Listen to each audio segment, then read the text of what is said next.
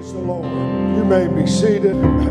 Brother Collins told me that a better title for the sermon would have been, rather than "Is there a God?" there is a God. Changing the word, and I do believe there is a God, and I've seen Him perform miracles and answer prayer, and we are still believing for many miracles. And I know Brother Richard Luzader is in the hospital hoping to come home, and this morning Sister Roberta Hartley was here. It's been a while since I'd seen her. It was good to see her here, and others that we have been missing, but the Lord's been good. And I know we're coming into Thanksgiving time and Christmas, and the kids are practicing, and everything is being sort of getting geared up for the end of the year. And we're hoping, praying, believing that the pandemic will be such that will it will keep allowing us to be in the house of the Lord. As I mentioned one night, I think maybe Wednesday or Sunday, there was, in fact, in Singapore, they have been locked out again since October, the beginning of October, the end of September. And so we're blessed, and I know sometimes it doesn't feel like we're blessed, and it doesn't feel like things are going well.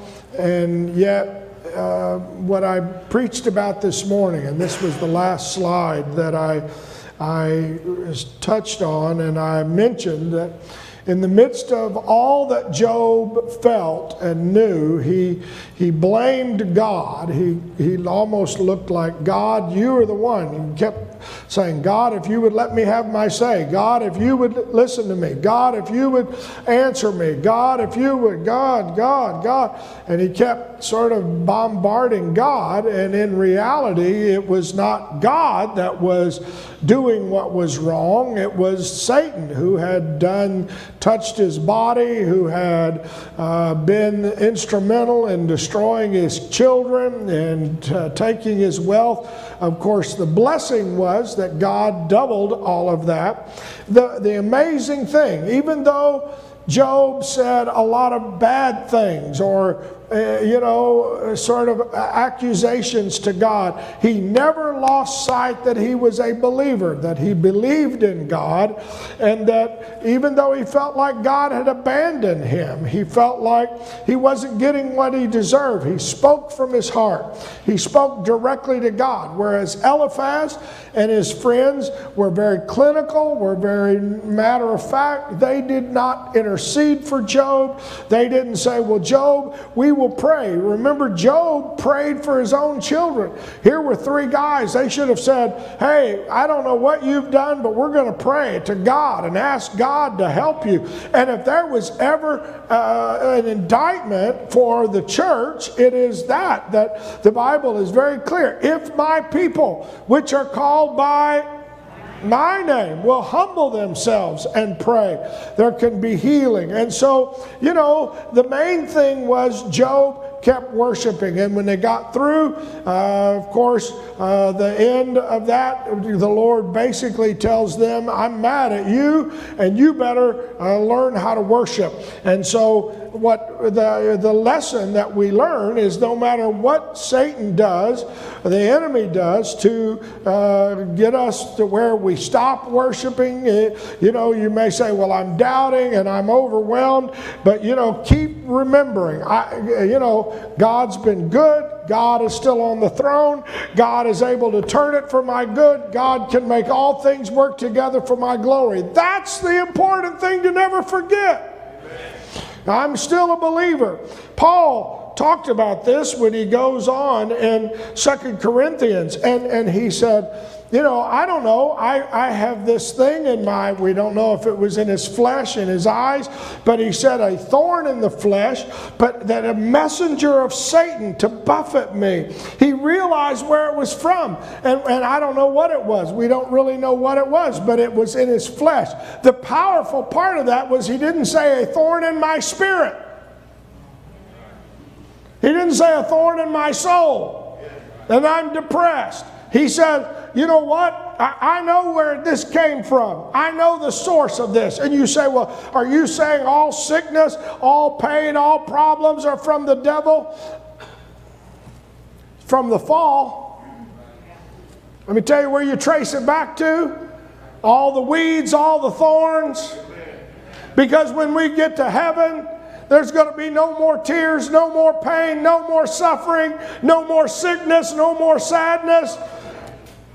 You know, when somebody says to me, oh, Pastor, I just don't know how a good God could let all this be. You have to go, you know whose fault? Point the finger right here. It's mankind's fault. It's a human's fault. It's the fault, the sin. You can blame anything you want. You can blame God didn't answer the way I thought. God didn't. But let me tell you, ultimately God is one day going to turn it all around and say, I've got a new plan, a new heaven, and a new earth, and I want to be there.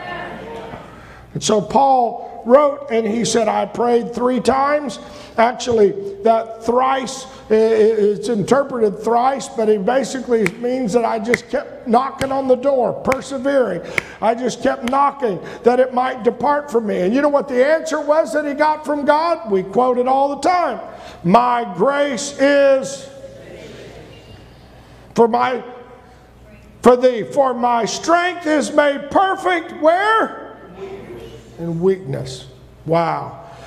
So when he heard that, what was Paul's response? Most gladly, therefore, will I rather glory in my infirmities. Oh, that's a hard one to do. That the power of what? Oh, Lord, help me to glory in everything that I'm going through, so your power, less of me, more of thee. Therefore, then he goes on further and he says, I take pleasure in my infirmities, in my reproaches, in my necessities, in my persecutions, in my distresses, for Christ's sake. For when I am weak, in other words, when I don't have the answer, when I can't figure this out, because you know what? I'm human enough that I try to figure out all my... Anybody know what I'm talking about? I can manipulate it out. If I do this and if I do that and if I do this over here and if I go there. But you know what? When you reach the point where you say, I don't have the answer, Lord, I'm putting them in your hands. I'm putting my body in your hands. I'm putting my health in your hands. I'm putting my household in your hands. I can do no more. Then all of a sudden the power of the Lord is able to flow through. Oh, hallelujah. What a privilege it is. That when I am weak, then I am strong. In Romans, he said it like this, you know, and he talked in the 9th chapter, he talks in the 6th and 7th chapter, we'll read that too, but he talks about, you know, who hath resisted his will? Who art thou that replies against God? He was almost describing the Job story. He said, you know, guess what? We don't have any power or authority. Shall the thing that formed say to him that formed us, why hast thou made me thus? And I know it's online and I'm not trying to be controversial or political, but it's like we are living in a society where the whole world wants to challenge the way God made us. I don't know if I'm comfortable with what God made me. I want to choose something different. Where did that spirit come from? Anything to challenge God. Why? Because God made a mistake. Surely he wanted me to be happy. Shall the thing that formed him say to him that formed it, why did you make me this way? Hath not the potter power over the clay of the same lump to make one vessel unto honor and another unto dishonor? And I know, I don't understand why, Lord, you didn't call me to this. Why didn't you give me this talent? Why didn't you help me have this job? Why didn't you give me this whatever personality? Why didn't you give me this ability? Why didn't you? Why, Lord, I don't understand. You know what? The better thing for you to do, rather than try to figure out why, is to say, I'm going to worship you, Lord, with what you've given me. I'm going to praise you, Lord, because I know I'm fearfully and wonderfully made, and you can touch my DNA. You can change me. You can help me. You can redirect my life. It's not about why I didn't have this, but it's about how big God is and what God is able to do with what I bring him. It doesn't matter if it's just a few little fish and a couple loaves of bread. God can use it. Bring what you have to God and thank him for it. But we have a tendency to, feel like, what if God, willing to show his wrath and to make his power known, his power, endured such with much long suffering the vessels of wrath fitted to destruction, that he might. So what is it that the Lord is doing? I don't know. But you say, well, why am I suffering this? Why am I going through this? Here's what Paul said: that he might make known the riches of his glory on the vessels of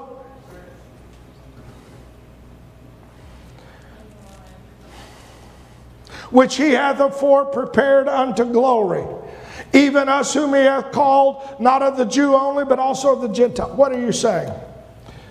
And we have so many people that we love and are dear to our church family, and I could go around and mention their names. And all of you know what it is when you see them come in praising the Lord, when you see them walk in, when you see and you know what they've been through, where they've been, what they've been struggling with, the way the enemy has attacked them.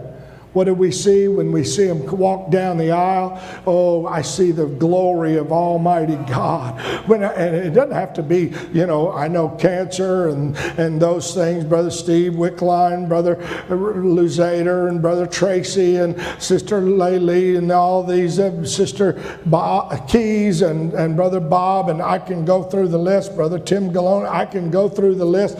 But even when you see how the Lord has touched somebody, even like Sister Kathy Predmore, when the Lord has touched some of these other folks, may not have had quite that, but you see the glory of God shining through them, and they come and they raise their hands and begin to worship the Lord, and you realize, Lord, you know what? That's the glory of the Lord on a vessel of mercy. Oh God, if it were not for the grace of God, when you look and see some of those that have lost spouses, and when all of us that walk in and you begin to raise your hands and worship the Lord, and you know what it does? It should inspire us, Lord. If you're able to keep using them, it ought to be able, Lord, you can use me, you can bless me. I see your glory risen on a vessel of mercy, and you've called us to glory.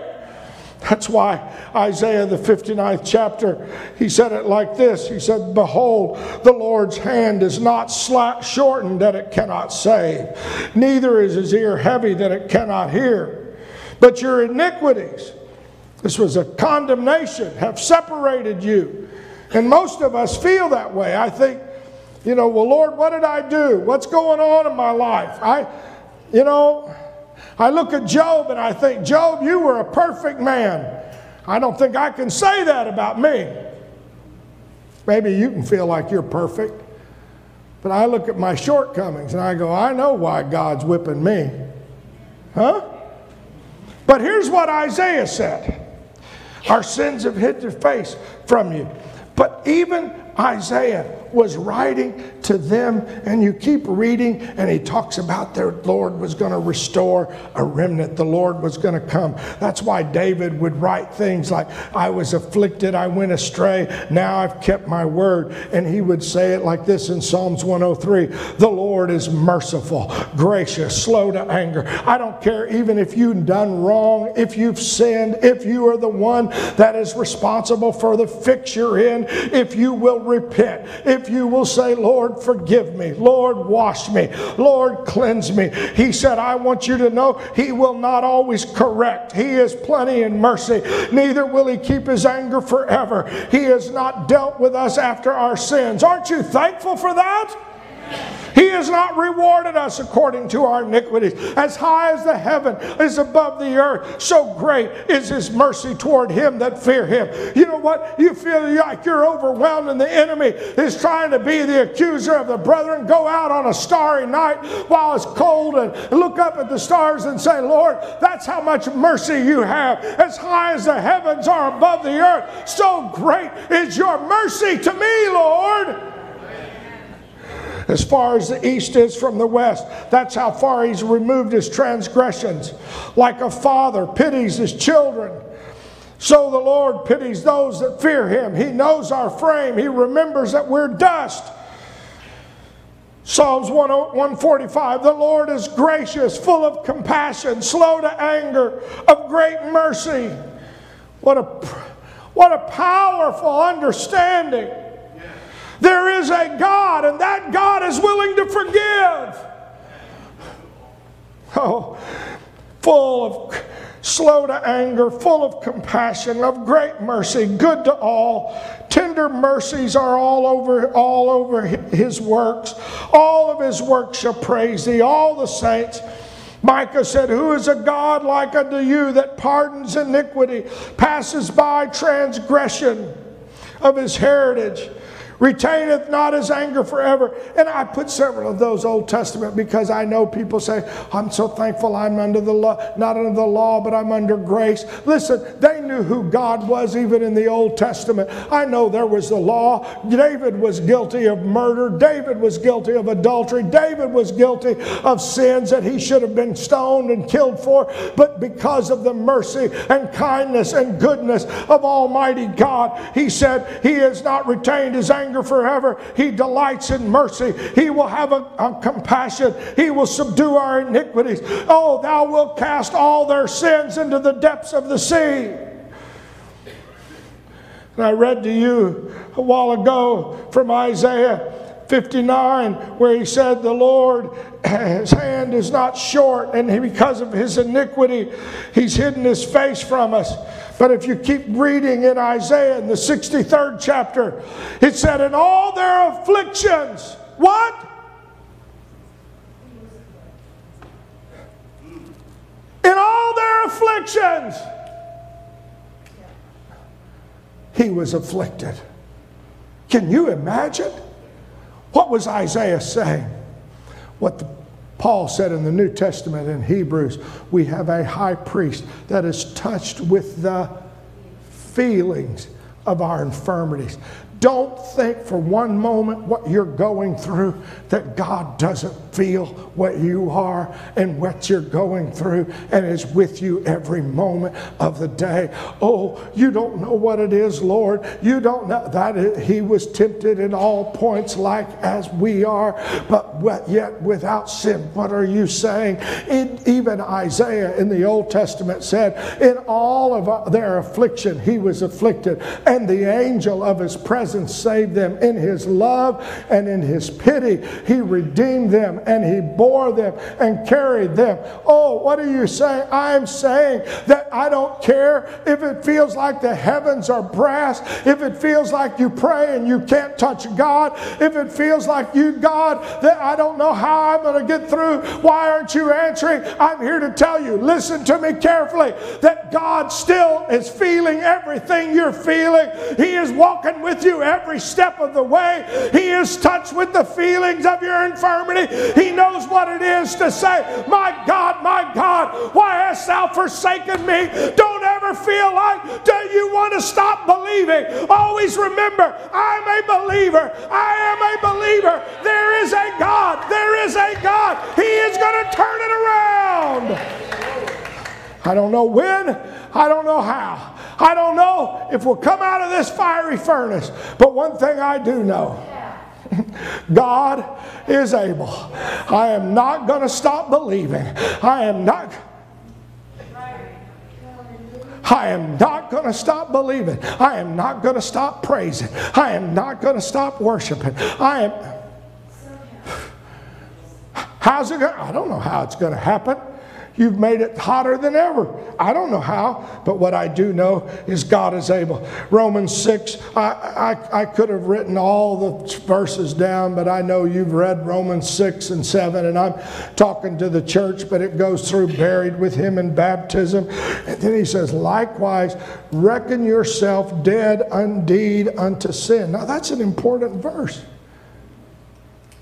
Because he said, liken, or in one version it says consider. If you go back in the Greek, he was saying, consider yourself dead indeed unto sin.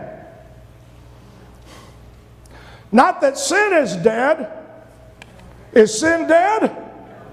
Is iniquity going to increase and increase? But I've got to liken myself dead to it.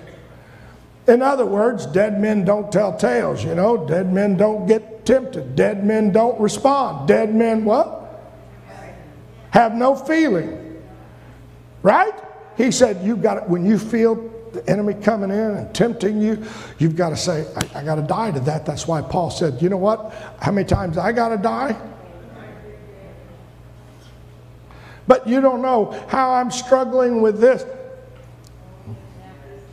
Liken myself dead to sin. Don't let it reign. Don't obey it. Don't yield your members. Yield yourself unto God. That's an important phrase, because he said, you know what? When we sin, we've yielded ourselves to that sin.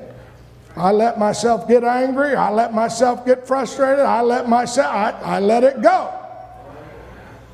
But then I come to church and I don't want to let that go. What does that tell me? Huh? I'm being bound by the enemy. I got to yield myself to God. Lord, here's my hands. That's what it means to yield, right? I mean, robber comes in, what does he say? Stick your hands up. Right? What are you saying? I surrender. Oh, well, he said, don't yield yourself to sin, but, you know, if you feel sin wanting you to reach out and grab something, drink, whatever, channel changer, do this. Say, wait a minute, in Jesus' name, huh? They may throw you out of the bar. Huh?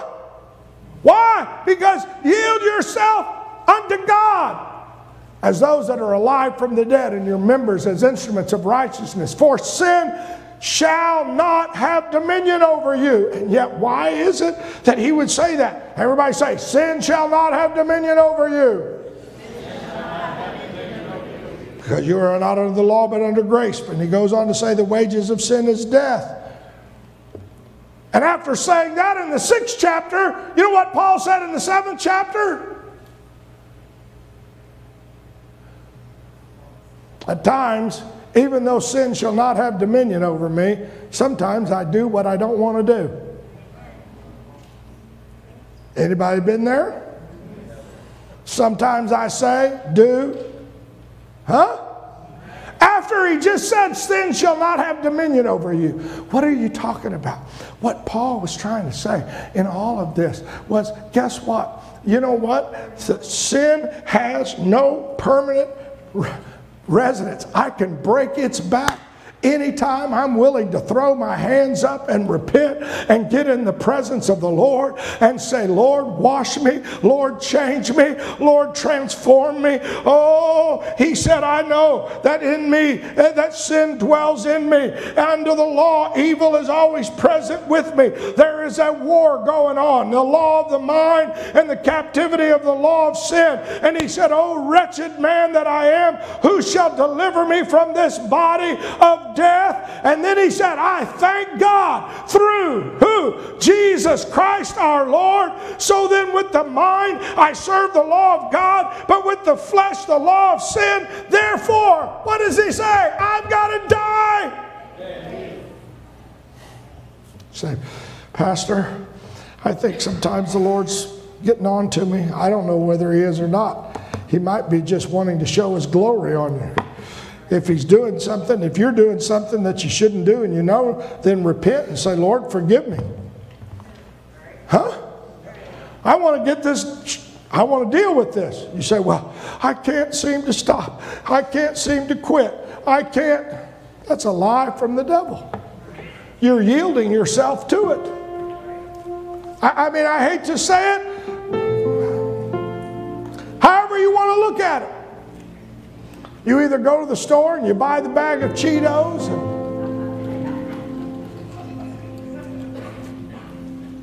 put them in the pantry and say, no, I'm not going to touch them. Then you look at the date and you go, those are going to go bad. And I've spent that good $3.99 on that bag of Cheetos. Anybody been there? So finally, I'm just tempted beyond that measure. I was up late studying and I was doing good, but the Cheeto bag was calling. You understand what I'm saying? But you got to keep yielding yourself to God. Instead of reaching for Cheetos, I got to say, Lord, I need your presence. I need your spirit. Why? Because I'm here to tell you something. I believe in a God. Therefore, I don't believe that I am a product of my urges and impulses and that they can't be controlled. Because if you were an atheist and don't believe in a God, then you would simply say, I couldn't help it. I just couldn't help it. I've got post-traumatic stress. I had terrible children. They stressed me out. It's true. See? She's admitting it openly. So therefore, I can't help myself. I'm just a product of nature. I'm a product of the trauma that I've been through. Oh, really? I am a product of the power of the Holy Ghost. One day Jesus died on Calvary, and one drop of blood had the power to resurrect this life, change my very DNA. I'm here to tell you, I believe in God. There is a God, and God is able to change me. I am not caught by every sin and lust and impulse and every desire and everything that goes through. I have something that is greater than all of that. If I'm willing to die daily, I have a power, that resurrected power that is able to get Jesus up, and that is able to change me. Let's stand.